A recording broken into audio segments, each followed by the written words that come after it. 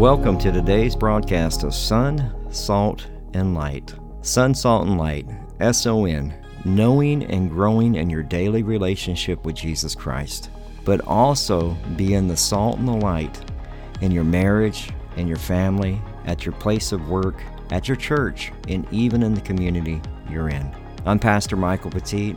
This is a radio ministry of our church, Calvary Chapel Divine, here in Divine, Texas. We are so glad that you joined us for today's broadcast. We are a Calvary Chapel, so we simply teach the Bible verse by verse, chapter by chapter. We believe that God uses His Word to transform, restore, and to change lives one verse at a time. If you're visiting our area, you'd like to get information about our church or church service times, maybe even track down some of the other teachings that we have available through podcast, whether it's through Audible or Spotify or Apple Podcasts, you can do all of that at our church website at calvarydivine.org. That's calvarydivine.org. We are excited today. We actually celebrate whenever we finish a book and start a book of the Bible. And today we're actually going to be starting the book of Ephesians. The book of Ephesians as it's written to the church of Ephesus. And it's written by the Apostle Paul. It's one of the prison epistles. Paul is writing this in a Roman prison, and he's writing it to the saints of Ephesus. And it's actually, if you're a believer in Christ, the letter is specifically written to you. And so hopefully if you don't know the Lord, that you'll come to know Christ as we learn about what it is to choose to follow Christ, that you were chosen and that God wants that relationship with you. And one of the terms that you're going to hear over and over in this book is in Christ, in the heavenlies. You know, and it's amazing as we dive into this. We're only going to cover 2 verses today as we're going to be in Ephesians chapter 1, verses 1 and 2. I hope that you enjoy this book. I hope it encourage you to read more of the book of Ephesians, to continue reading it as we start the book of Ephesians today.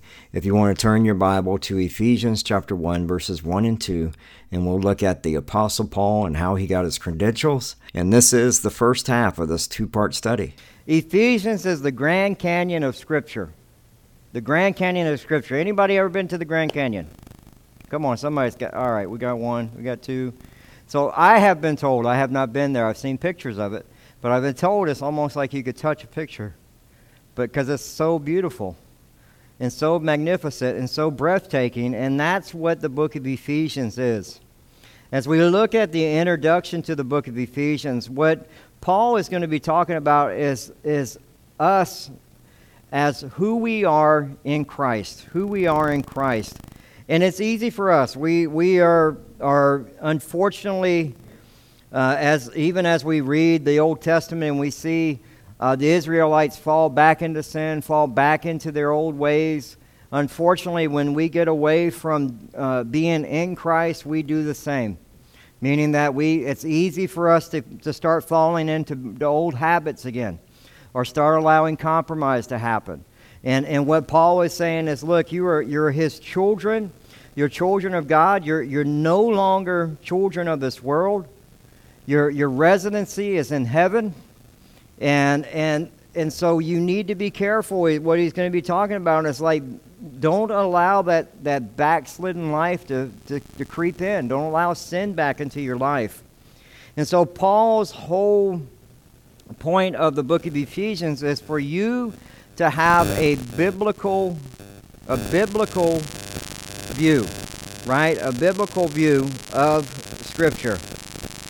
And unfortunately, in most cases, what we see today is a lot of Christians have too much of a worldview, and so what Paul is really focused on is for us to have to understand when you go through trials, when you go through persecution, when you go through difficulties, like God has everything taken care of. And he wants us to understand, even as Paul went through these things. Paul, as he's talking about the book of Ephesians, one of the things he wants us to do is first to learn doctrine, right? The doctrine of Christ. And so we sit, we walk, we stand is how it's broken down in the book of Ephesians. Meaning in chapters 1 through 3, it's our position in Christ. We sit. So Paul is trying to teach us, right? Paul is trying to teach us, and he wants us to learn who Christ is, because when difficulties hit, when the world starts to push, it's who you are in Christ that's going to pull you through that. It's like I was hearing this morning, the pastor on the radio was saying, he goes, sometimes what we do is we focus so much on the storm and we forget that Jesus is in the boat. And that's for even a believer. And so the other thing we do is we look at chapters 4 through the very beginning of chapter 6. We walk. It's the way that we walk, our life, the way that we are in Christ, and the way that our life is in Christ, and the way that it's done within the world. How it affects other people in the community, in our marriages. And so the last bit we see is we stand. As we put on the armor of God, it's our attitude in Christ as we face the enemy. So we sit, we walk, we stand. So the first 3 chapters we will be sitting and learning about Jesus. I was asked to speak at the Youth Alive group for the Divine High School. And out of all the subjects, what did they want to know? They're like, we need a pastor to come in because we have a question that was brought up that we need to answer. Is God real? I was like, oh, that's going to be awesome. Because I can prove it biblically. I can show you in prophecy. But what else is that person that wrote the question thinking? And a lot of times what we do is when we look at Scripture, when we look at sitting, our position in Christ is everything. Understanding the attributes of who Christ is and you know why He came. And so, you know, as we dive into the book of Ephesians, there's a few main themes that happen. One is unity of the church. Unity of the church. And it's for us to maintain unity, to recognize and to walk in that. You understand why things are the way they are even in our communities today? We realistically, there's some problems that have happened. I watched a video. I don't know how many of y'all have seen the video of the grown young man beating the little 9-year-old child on the bus. Sad. And you're wondering, I was watching the news last night, and one of the guys, they were interviewing all these different parents that have lost their kids to violence. And the lady said, we need to get back to God. Our culture, our world, we've pushed God out of everything. But I'll do it one better, because she said when she went to court, the mother of the son who killed her daughter, the mother flipped her off and cursed her out.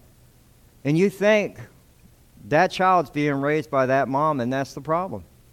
That child is not learning any type of morality. The child is not learning right and wrong. There's nothing that they're defining it. Remember we talked about me, myself, and I, the unholy trinity. Right? And that's what our kids are growing up in. The foundations are not being set. They define what truth is. They decide what they want to do. They don't have consequences. And so what happens is when you have a child becoming a young adult and he's deciding what he or she decides what is truth, and then you have parents that have not spared the rod, right? Spare the rod, spoil the child, they would say.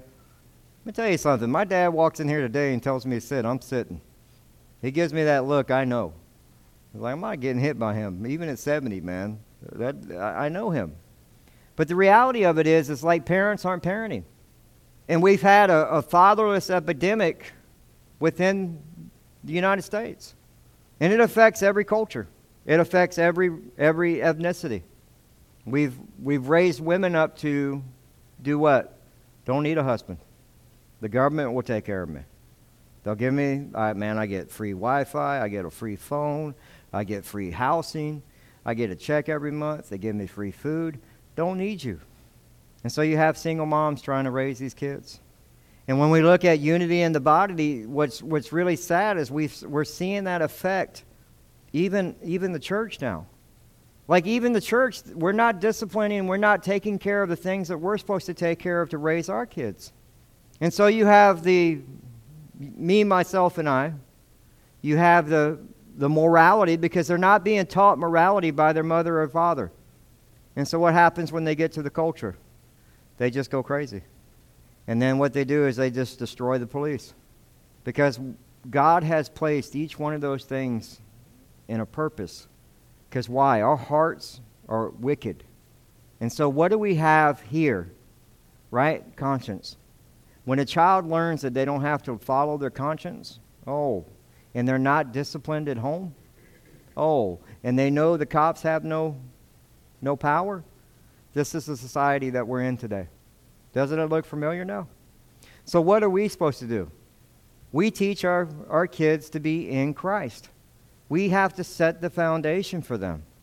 And it's very important. I mean, at the end of the day, I love that theme of being in unity, because we see such a divided culture today, and the church can't be that way. It can't. In Ephesians chapter 4, verses 1 through 6, it says, I therefore, the prisoner of the Lord, beseech you to walk worthy of the calling with which you were called, with all lowliness and gentleness and long-suffering, bearing with one another in love, enduring to keep the unity of the Spirit in the bond of peace. There is one body and one Spirit, just as you were called in one hope of your calling, one Lord, one faith, one baptism, one God, Father of all, who is above all and through all and in you all. The thing with that verse is, what I love about that is the Spirit, the unity of the Spirit in the bond of peace. Now, if you were studying that piece of Scripture, and when we get to it, I'll have you mark how many times you count the word one. How many times you count the word all. Like, those are things when you're observing text, they stand out. And I love that. And it just reminds us that we are to be one in Christ. The other theme that we see is that we will talk about the exaltation of Christ rather than his suffering. That's what Paul does. And so Paul will actually spend time glorifying the resurrected body of Jesus Christ, seated at the right hand of God. And he does that in Ephesians chapter 1, verses 20 through 23.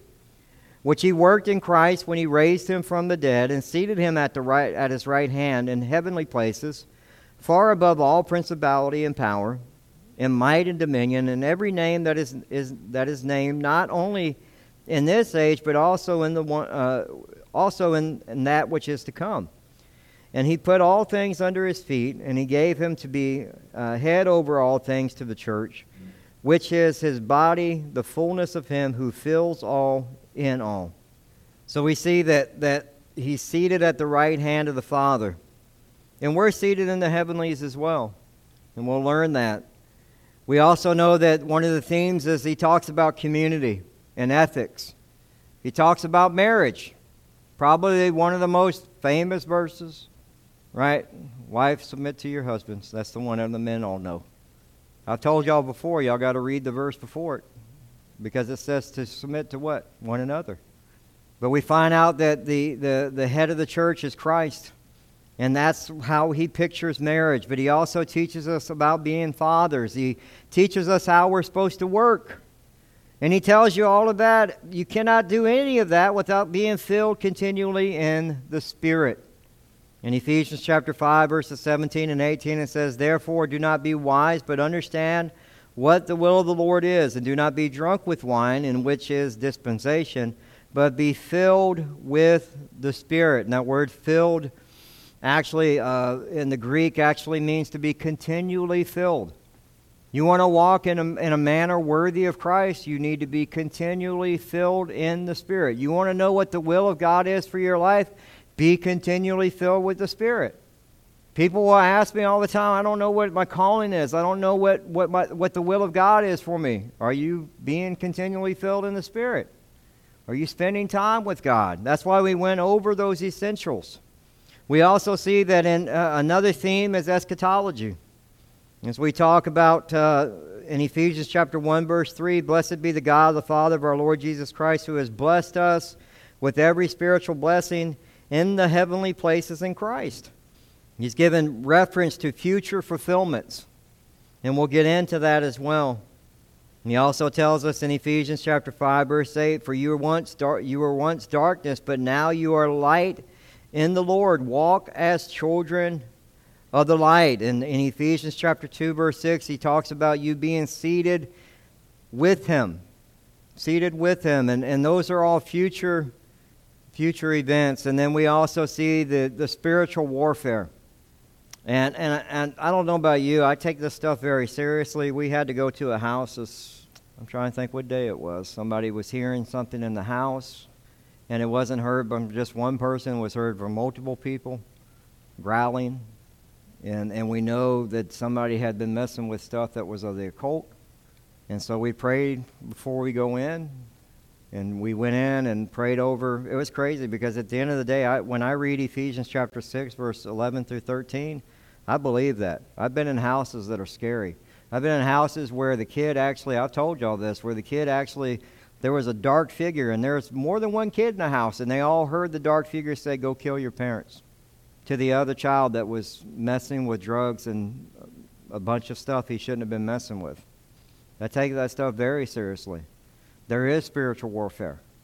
In Ephesians chapter 6, verses 11 through 13, it says, put on the whole armor of God that you may be able to stand against the wiles of the devil. For we do not wrestle against flesh and blood, but against principalities, against powers, against the rulers of the darkness of this age, against spiritual hosts of wickedness in the heavenly places. Therefore take up the whole armor of God, that you may be able to withstand in the evil day, and having done all to stand. Just from reading those few verses, I get excited as I'm looking at what I get to teach. Well, I'm excited to look at those verses, but we do have to address, who's the author? We know it was given to us in verse 1. It's the Apostle Paul. A couple things that we do need to know is that Paul was actually imprisoned at this time in a Roman prison. And he had written other epistles during this time, but this epistle was actually written to the church of Ephesus. The church of Ephesus, written sometime around 60 to 60 A.D., was written in Rome. The church of Ephesus was actually known as a Roman capital for Asia, of the province of Asia, and it was a major trade route. And there was a lot of pagan rituals that were practiced in that area, as well as the temple of Diana, sexual morality, worship to Diana.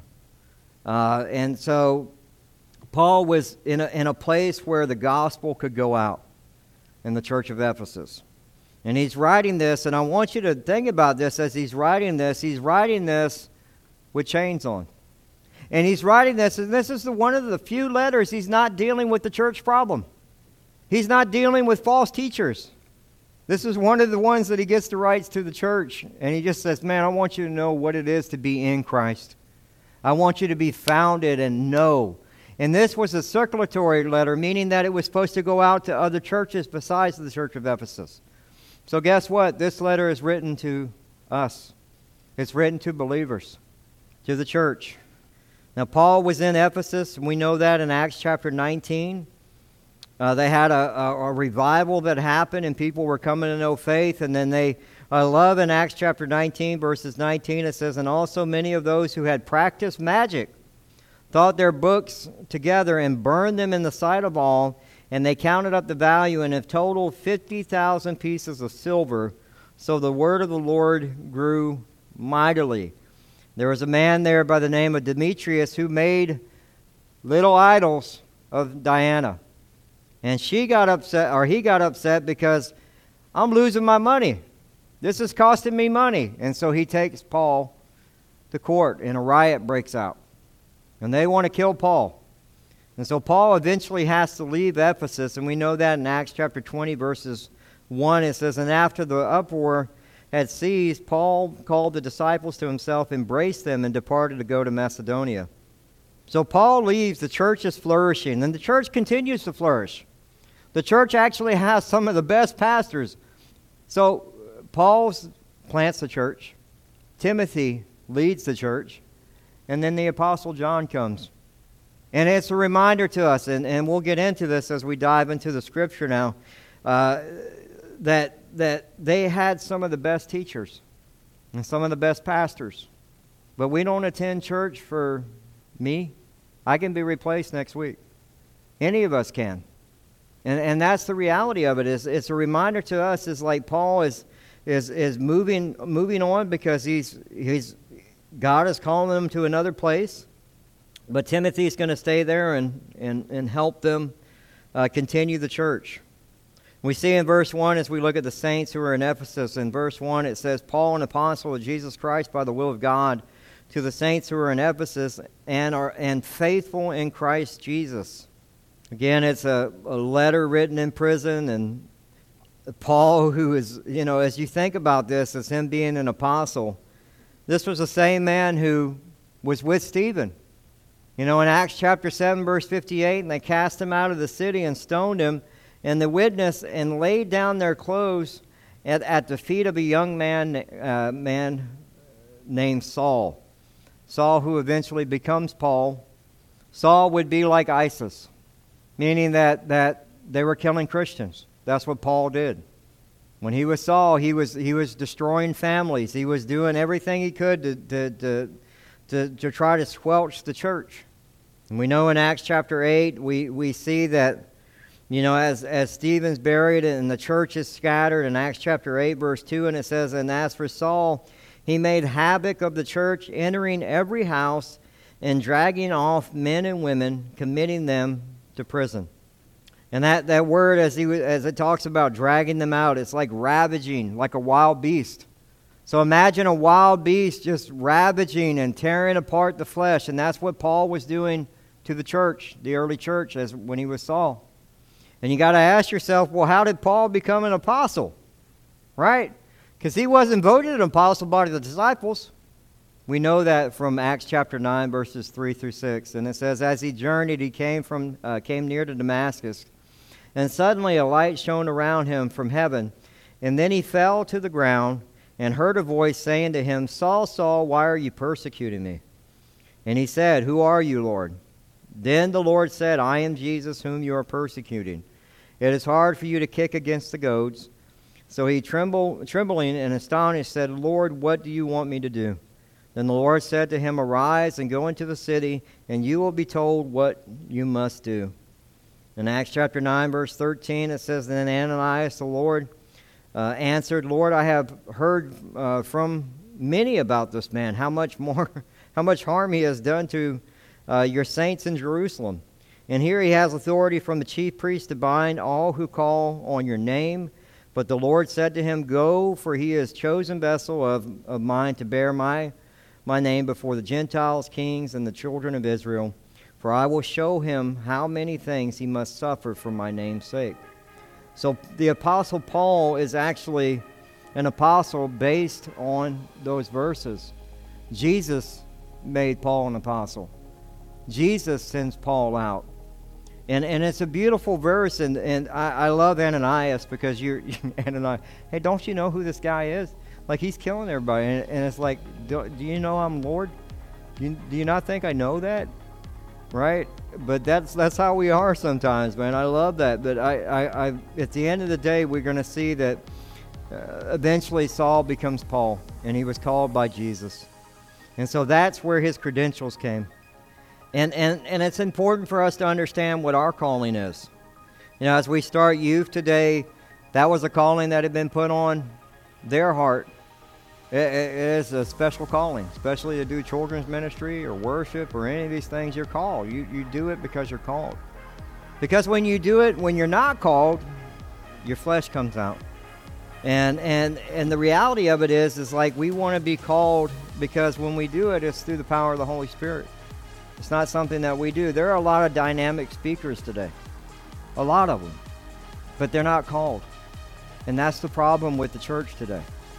Is we have a lot of apostasies, and I think one of the biggest ones is in Atlanta, where I was born. We have some of the biggest churches, biggest church growth happening in Atlanta, and it's happening because the people are being told what they want to hear. But there are many pastors right now that are, it's tolerance. And so one of the things we have to understand, there's a calling that God has placed on our life, and regardless of what ministry you step in, and this is why we see so many contemporary worship leaders that are fallen now, right? You find out that this person was in the band and they go, why, I did it because I got gigs and I made money, but I'm gay. And it's like, what were you doing? Well, that concludes today's broadcast of Sun, Salt, and Light Radio. We hope that you enjoyed it. If you'd like to submit a prayer request or get in contact with us or find out service times, you can do all of that at our website, as well as get our podcast at Spotify, Audible, TuneIn Radio, pretty much wherever you can find a podcast. You can just type in Sun, Salt, and Light and you'll find it. We hope that you enjoyed today's broadcast. If you'd like to give to this ministry, what I would always suggest is give to this radio station.